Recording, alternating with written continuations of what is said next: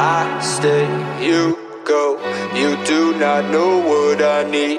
You lack the depth and the keys. You not on this frequency.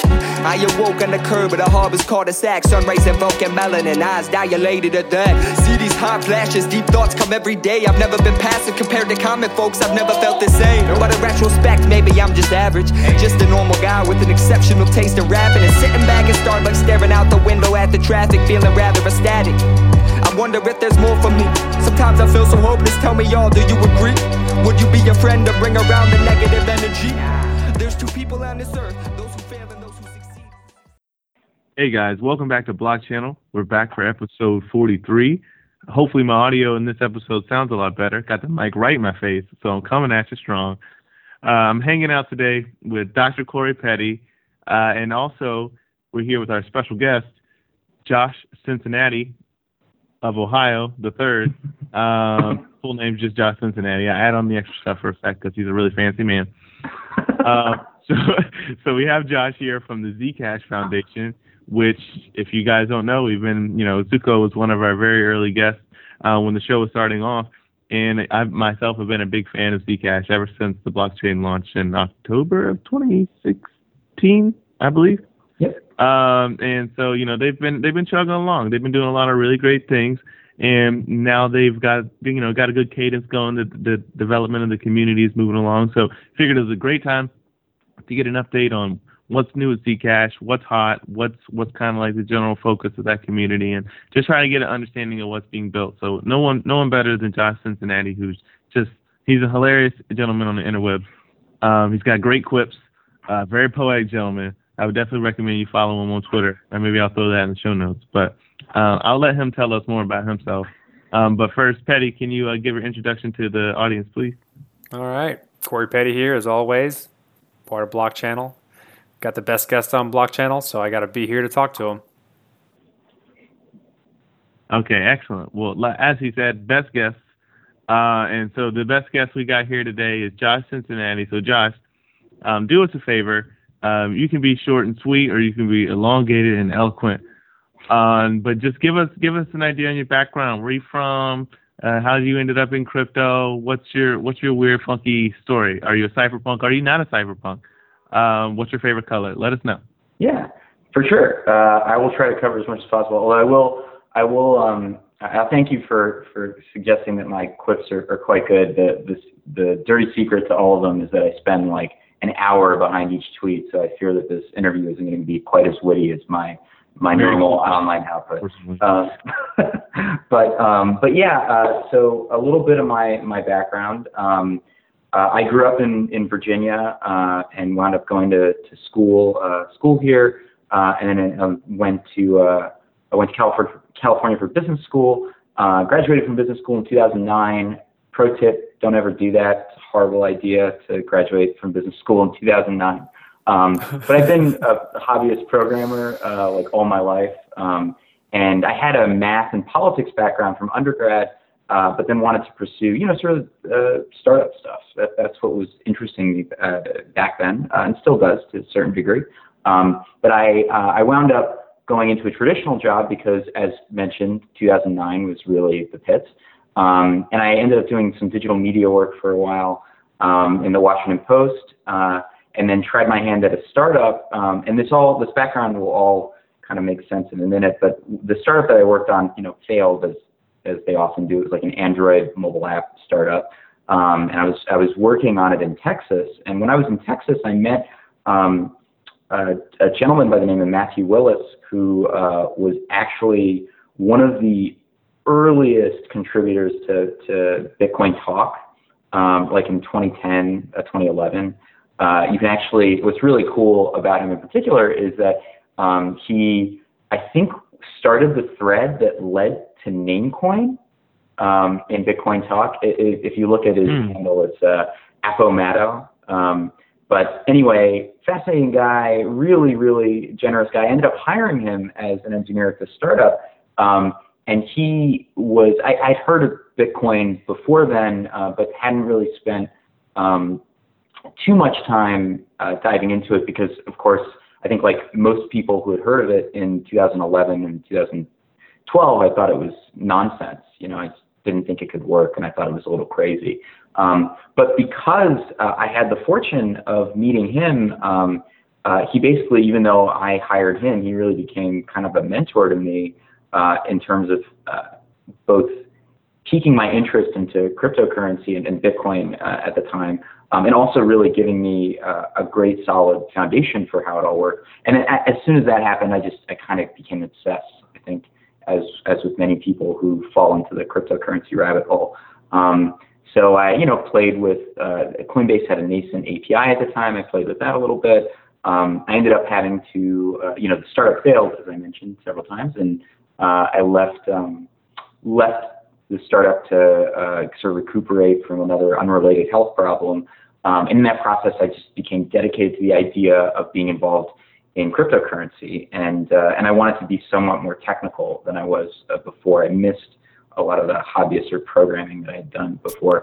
So I found, I was very lucky to find a role at BlockCypher, which is a Bitcoin and Ethereum API company based out of Redwood City. And I moved out there in 2015 and became deeply involved in the cryptocurrency community. I'm really proud of the work that I did while I was there, because I think I introduced and helped lots of developers get familiar with cryptocurrency through BlockCypher's APIs, and yeah, I had a lovely time. After BlockCypher, they were sort of shifting gears to be more enterprise focused, and I wanted to stay on the developer advocacy side.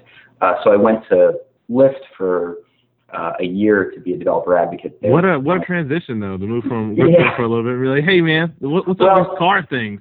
I think the rationale there is that at the time at BlockCypher, I joined right during the beginning of the long winter for Bitcoin. And right. That was the best time to get in though. It was. Well, because you're really there for the technology, you're really there because you were interested in what was possible with all this stuff. I remember making fun of you too. Yeah, that's fair. We're making fun of you for leaving. I was like, oh God, you'll be back, and guess what? You came back. Yeah, no, I did. Well, I like to believe that the immense rise in cryptocurrency market cap from 2016 to now was a direct result of me deciding to leave the industry for a short time. That was the only catalyst as well. That was it. That was the only causation there. But no, I still obviously. Go on, guys. Let's pump it. Yeah, exactly. And then I think as soon as I jump back in full time, I'm depressing things a little bit. But no, it was something, you're right, that I just could never stay away from completely. And I also had the fortune of meeting some of the Zcash people and also being a huge Zcash fan early on, and they needed part-time help while I was at Lyft. So I joined the foundation as their first part-time employee, their first hire, to just manage the organization, try to build it out, and from there hired an operations director. Beard will build a very powerful culture, I have a feeling. I know. I call them at the season, right? I'm not wrong here. Your beard will be a very powerful component of this culture. Yeah, I really take the parable of Samson to heart when I just get a lot of power from the hair. But no, I really loved the technology behind Zcash, and what was also really cool about the foundation is. And I don't know, do you think, I'm sure that Zooko, explained a bit of this, but the Founders Reward, do you think it serves to explain a little bit about how the Founders Reward works in Zcash again? Or I'd say the listenership has changed quite a bit since Zuko's been on there. Wouldn't mind giving people a refresher if they're new to it. Give them, there's various different mechanisms you can use to fund a project, and Zcash took a very creative one, which in hindsight I think was pretty solid for what options they had available at the time. So yeah, give them a briefer. For sure. So effectively, there are a lot of different ways, as you mentioned, to fund new cryptocurrency development. I think that now that doing what Bitcoin did is kind of impossible now in a fair way, because as soon as a coin becomes really, really popular, the early developers who may have been working on it won't be focusing their time on whatever mining mechanism to develop it. And so anyway, I think that's very difficult to do. So the way that Zcash cut the Gordian knot of still providing incentive for early developers and early contributors to Zcash was by creating this thing called the Founders Reward. Normally, when you have a block reward and a proof of work-based currency, the full block reward goes to a miner. In the case of Zcash, 20% of that reward for the first 4 years of mining goes to this Founders Reward pool. And that so because Zcash has the same reward schedule as Bitcoin, the first 4 years is basically half of the total Zcash supply that will ever exist, which means that 20% of half is 10% of all the supply that will ever exist. A lot of people always just throw 20% and just assume that that's the full supply. And you guys' website, right, has the Zcash company website too, has a good breakdown of all this and little graphs and stuff. Yes, the Zcash company website, and there's a great link that goes in detail about how that Founders Reward is distributed, how that 10% of all the Zcash in circulation is distributed. In the foundation case, we have been pledged from the Founders Reward roughly about 1.4% of all Zcash in circulation. And what I was truly enamored by is the fact that we are a nonprofit that is really only interested in furthering privacy technology and payments online. And the Zcash protocol is, one of the best ways to do it. But I'm adamant about supporting other cryptocurrencies with the technologies that we're funding in our grant programs and the wide variety of other things. Well, it's a pretty important role you've taken on there from what it seems, man, is basically being the steward of the future open source direction of the Zcash development base. It's very, you could say Lyft gave you the lift to get, and I'm really excited. So let's dig into now it's sort of the philosophy and kind of the core reasoning behind the foundation. Give us a high level overview of kind of what the general function is. Sure. So I actually, the way that I view the foundation, and kind of the way that I view the foundation and the company, and this is really my personal view. I'm not sure if it applies broadly to the board of the foundation or any other employees, but this is just the beard will perspective. Beard will I'll have to see if they believe that, actually. But no, my personal view is that the company and the foundation are really meant to be more as bootstrapping mechanisms for different stages of ecosystem growth. One thing that obviously the Bitcoin community can be a very divisive, very difficult place. But one thing that I'm quite impressed by in the Bitcoin community, as I think many observers are in the cryptocurrency, is really just how dispersed and decentralized a lot of the development and contributions to the ecosystem are in Bitcoin. And I actually, for one, think that it's kind of a gold standard in that regard. And I think Ethereum is getting there too, in a lot of ways. But Bitcoin to me is still the gold standard. And so my view of what the company and eventually the foundation, what I really want it to be, what I'm focused on is the idea of creating and bootstrapping a community that will eventually be that decentralized. I think that decentralized and also encourages other cryptocurrencies to engage and build privacy-preserving technology into their stacks. A lot of them are doing it independently, which is great, but I want us to be a bit of a catalyst. So if you could graph out, just purely on the Zcash protocol side, if you could graph out responsibility over the protocol and direction, I think the company is still much more involved than the foundation at this point. But there will be a time when we're sort of equals in the amount of contributions that we're giving to the protocol.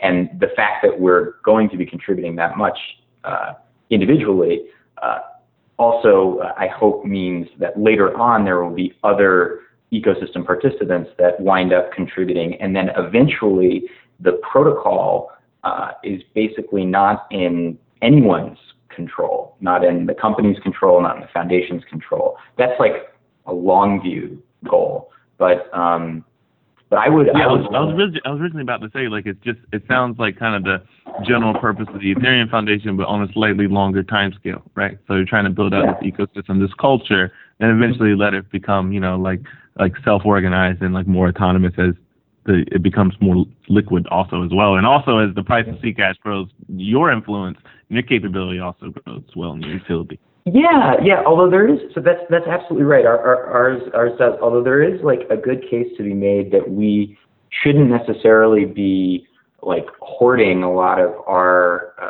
portion of the founders' reward. I think there's a lot of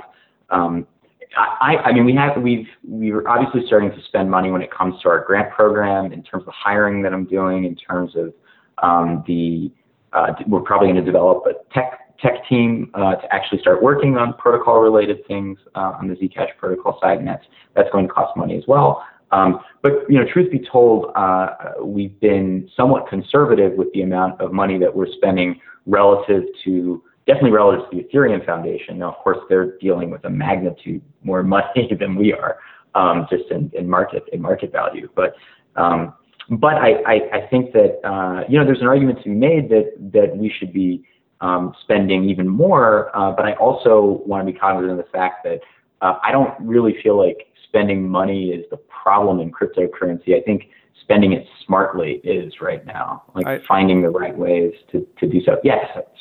I have this narrative that I tell myself in regards to Zcash in particular, and that is before blockchains or cryptocurrencies kind of took hold, you had this community of people focusing on privacy technology, mostly cryptographers, and they were more often than not heavily in the academic setting. And then blockchains took hold, and there came along this technology that allowed them to find a way to incentivize the development of applied cryptography for privacy applications.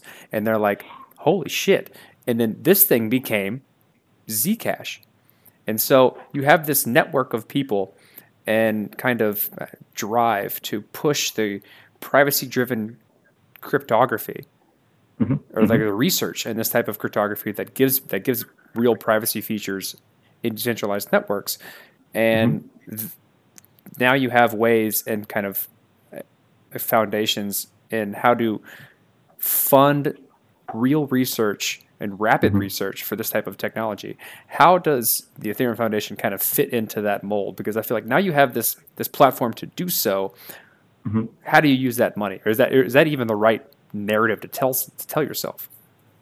Yeah, well, and you meant like how does the Zcash Foundation fit into that? Yeah. So in my view, that I actually think that's pretty accurate, especially when you consider where Zcash came from originally, which was there's a Zero Coin paper that then evolved into Zero Cash, that then evolved into the Zcash company, but even many of the people that are involved with the company, either advisors or employees, have a very broad academic background, and it really was a bunch of researchers who were working on bleeding edge cryptography and bleeding edge verifiable computing and zero knowledge work that decided that they could make something they could make something truly applicable and create an incentive structure that would allow them to fund that research. I think that the foundation is a natural extension of that, but it's also a bridge from making this, just a purview of a research project, which is, it's really expanded far beyond that as a result of the great work of the Zcash company. But the foundation is a way to extend it even further and to create more opportunities for people beyond just traditional academic researchers into the hands of people that could use this technology the most. So in our case, I think that what that's really going to look like tactically is that a lot of the technology that is going to be developed through either the company or the foundation, we're going to work to be stewards of in an open source manner so that anyone can take advantage of it, above and beyond just protocol development and management. I mean, there's a whole ecosystem that needs to be built out outside of the actual underlying, zero knowledge protocol that goes along with like how this stuff actually works. I mean, you need a lot of infrastructure that has nothing to do with the actual proofs that cryptography is pushing towards, right? Do y'all fund that type of stuff too, in terms of like building wallets, building websites, building all that stuff? Yeah, absolutely, 100%. So actually, and this is a bit of a shameless plug, although I don't know how shameless it is because we just want to give away money. No, can't do it. Keep going. No, please do it. Yeah, it's a development charity. By all means, plug away. Thank you. So we are actively funding those things. Zcash is obviously our priority, but even for if people want to do audits of other cryptocurrencies, or if there are features related to other cryptocurrencies that involve privacy in any way, shape, or form, we would want to fund those too, potentially.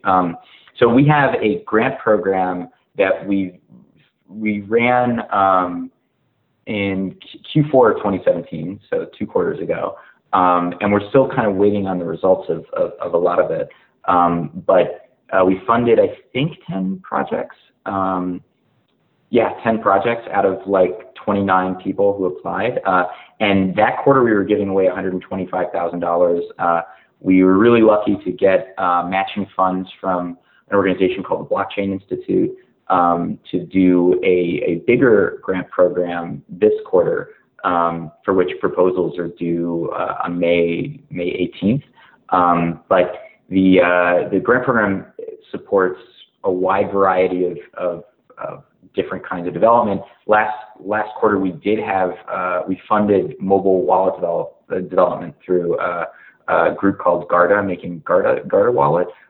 They unfortunately, and some of your listeners may or may not know, the current implementation of ZK Snarks, which is a critical piece of infrastructure to enable truly private payments in Zcash, is just it's way too computationally intensive and memory intensive to have on mobile devices.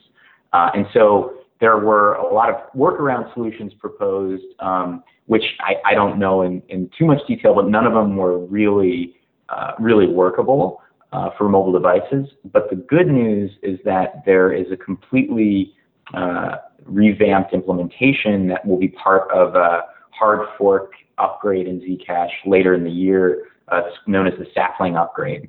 And that upgrade is going to include a new implementation of ZK Snarks that uses a new pairing curve and a new library that also leverages a new ceremony that's required as part of the ZK Snarks that had 87 or 88 participants instead of the original 6. And that's a pretty impressive gain over this. I like how a portion of, and which is also kind of smart from a governance perspective, that like when the community looks to hard fork, they're looking to hard fork for very obvious like technical upgrades, which obviously improves the extendability of the Zcash platform. That's right. But also shows that each participant of that powered Tau is like adherent to whatever fork will come of that, which is an interesting like look on how like unique governance it is behind Zcash. And I don't know. Sorry. I just wanted to throw that in there. No. Well, what's interesting about it is that as long as every participant in Powers of Tau, and we kept it open, for a couple of months, and anyone could participate. Now, obviously, there's a little bit of a learning curve to actually downloading and running the software that might not be easy for everybody. But if you participated in Powers of Tau to the best of your ability, and you know that you got rid of the randomness that you generated as part of that ceremony, you can be assured that that the ZK Snark implementation for the hard fork will actually not, it won't be backdoored according to your ability. And I don't know, it was pretty. I got to participate in the ceremony too, and it was really fun. In addition to providing another participant and another chain, a link in the chain of of security there. But this upgrade is it's not just about, and the participants, that's definitely a huge improvement to the first version, to the Sprout and Zcash. But in addition to that, it's just much more efficient, and memory reduction is incredibly impressive. It's gone from like a few gigabytes of free RAM necessary down to like 50 megs or 100 megs or something. It's just like order of magnitude improvement. So I think that mobile wallets will actually be much more plausible once that hard fork comes, and that's something that we definitely want to fund as well.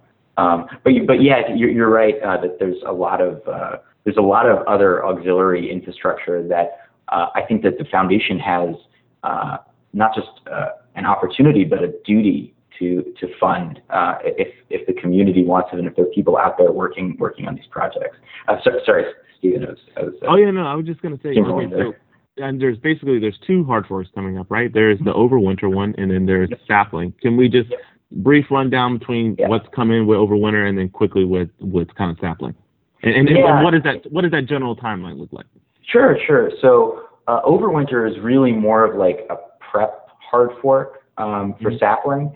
I think a lot of it's about kind of like the Byzantium Constantinople fork with Ethereum. It was broken into parts. That's a good metaphor, or a good analogy rather. Yeah, that makes sense. So in a sense, like Overwinter, I think introduces a new transaction format, and it effectively gets the network ready for Sapling.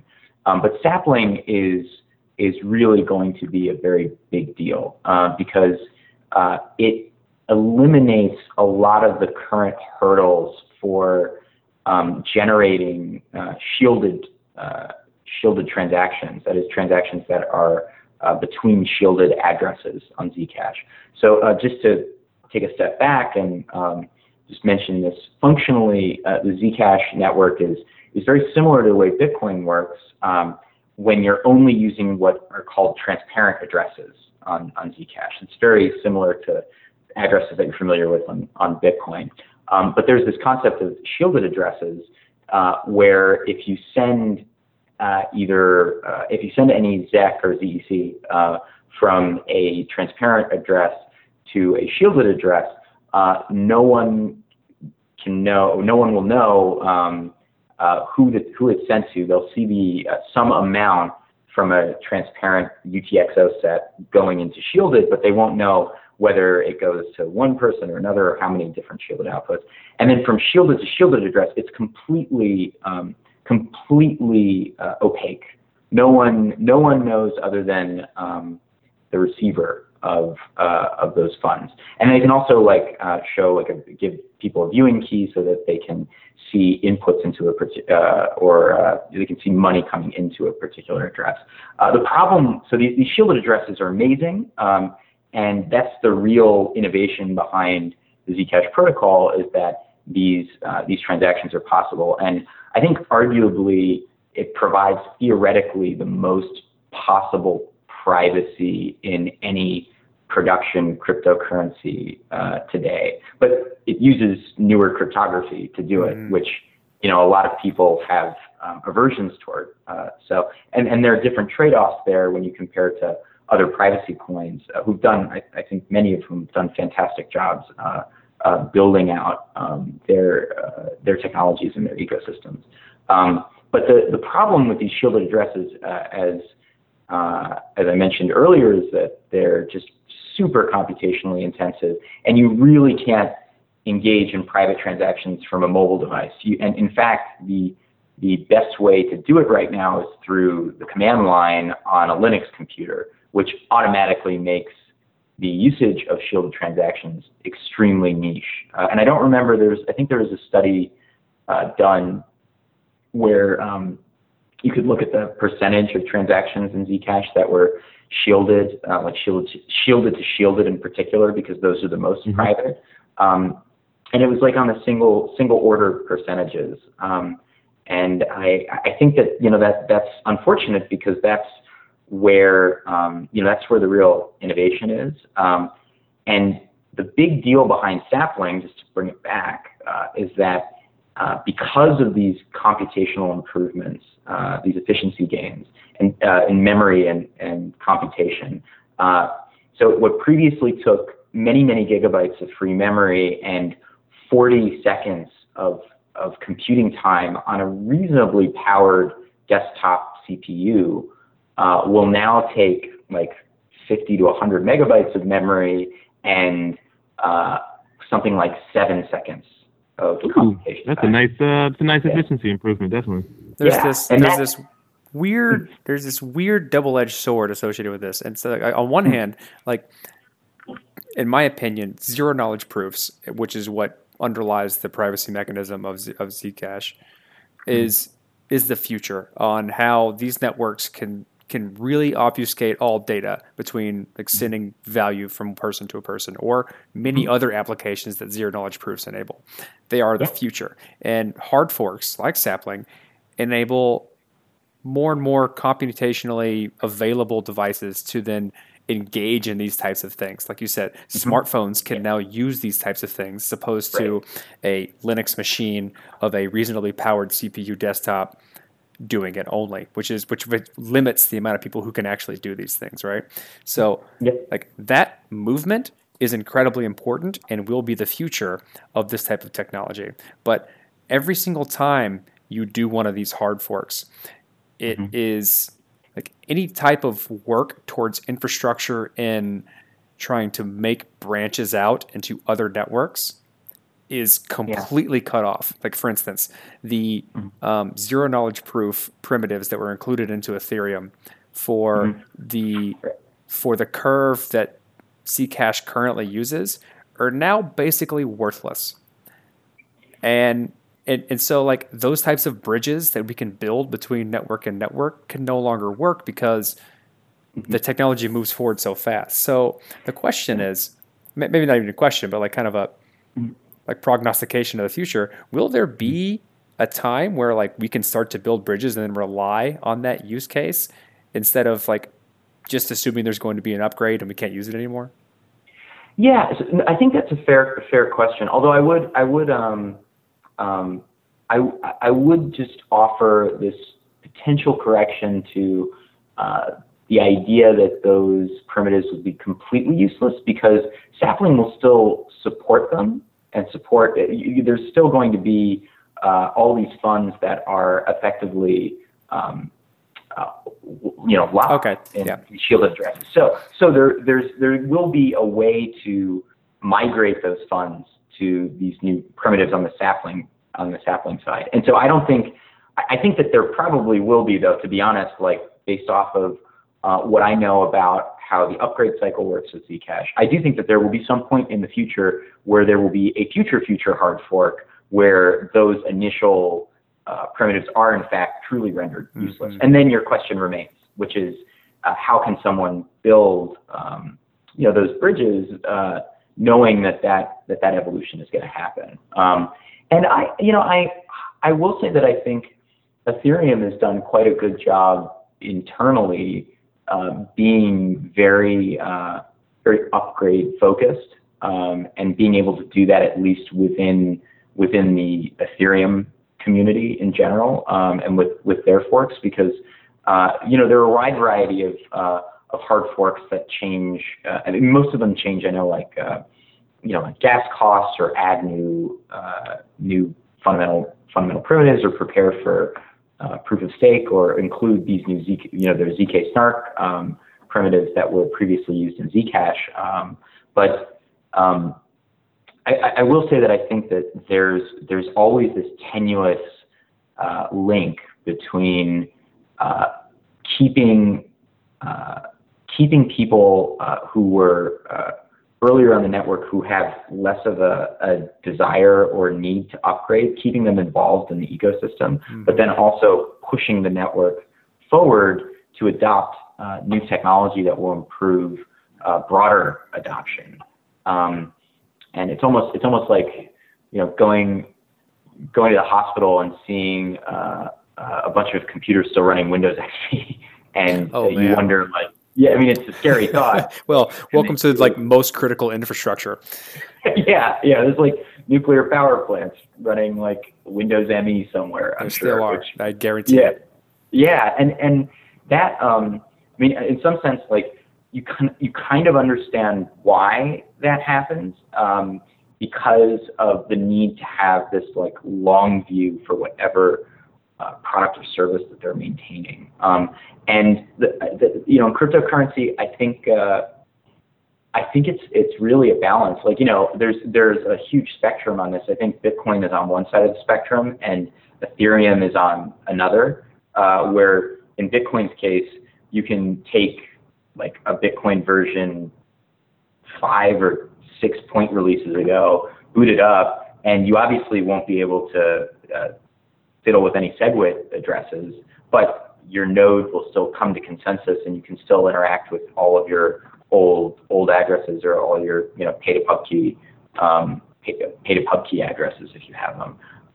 Meanwhile, on the Ethereum side, you have just this rapid evolution and this really, really fast pace of development, which really pushes the Ethereum community forward, but it also, I think, potentially leaves, it hasn't yet necessarily, at least that I've seen, but it could leave people behind. And I think that, Zcash is striving to be somewhat in the middle, and still having some degree of backwards compatibility and having a contract with people that are running older versions of the software, but also still trying to push these upgrades that are going to have a huge, huge positive effect for usability for everyone using these zero knowledge proofs. Like I said earlier, but what Zcash is doing, and these upgrades that's happening on the Zcash protocol is brand new cryptography, and it incentivizes people to build these things that will enable the complete private future.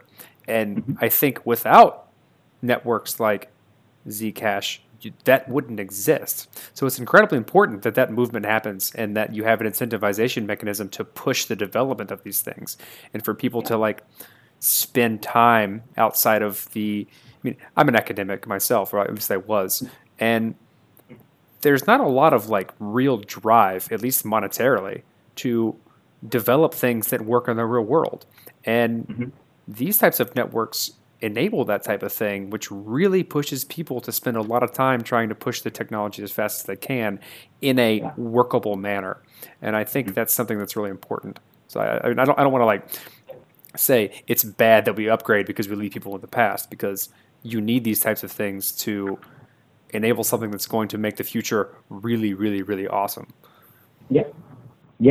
But I totally agree that it's critical to have at least now. I mean, you never really had that incentive before, and still stuff on the margins. There are people that were just truly mission focused about building this technology.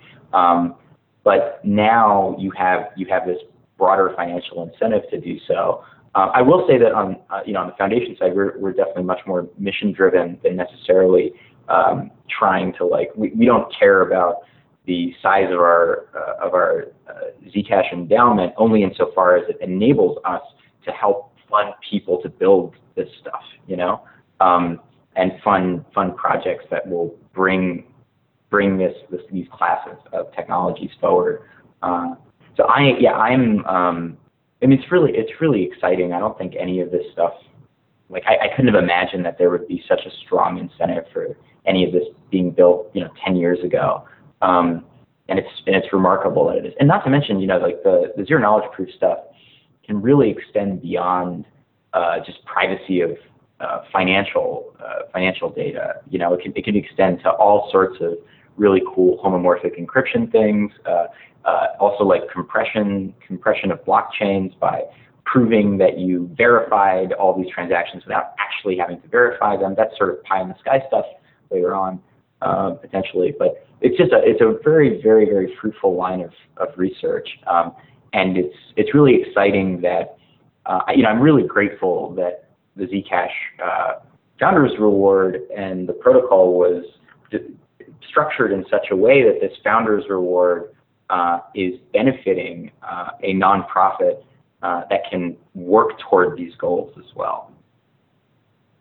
And I guess one of the most important questions to ask here at this point is, since you've come along to the Zcash Foundation and kind of corralling, the efforts to get the developer movement turning and kind of building a community, what's something you've learned along the way that maybe we can contribute back to the audience that would be beneficial for them? Yeah, well, I think to never underestimate how vehemently people will debate their opinions in the cryptocurrency ecosystem. I would say that's a really great life lesson. It's above and beyond that. To be honest, I think we actually have a lot to learn as a foundation, because so much of what we've been doing has really been sort of on the back burner. It's just been setting up these grant programs. We have a conference coming up, a privacy-focused conference coming up in late June in Montreal called Zcon Zero, and it's the first time we've run this conference. We have this big governance experiment that we're running, where we're going to have hopefully around 200 members of the community voting on proposals, and also trying to vote and acclimate new board members onto the foundation. How do I get tickets for this bad boy? Oh yeah, if you just there's actually a link to apply. So if you go ahead and give us a little plug. Go ahead, because I'm going to. Yeah. So you go to z.cash.foundation/Zcon, and that's ZCON. You will see a little form there to apply. And we do have scholarships available for students and researchers. How about some media sponsors? Well, we have limited availability there, but if you wanna pay your own way, that would be okay.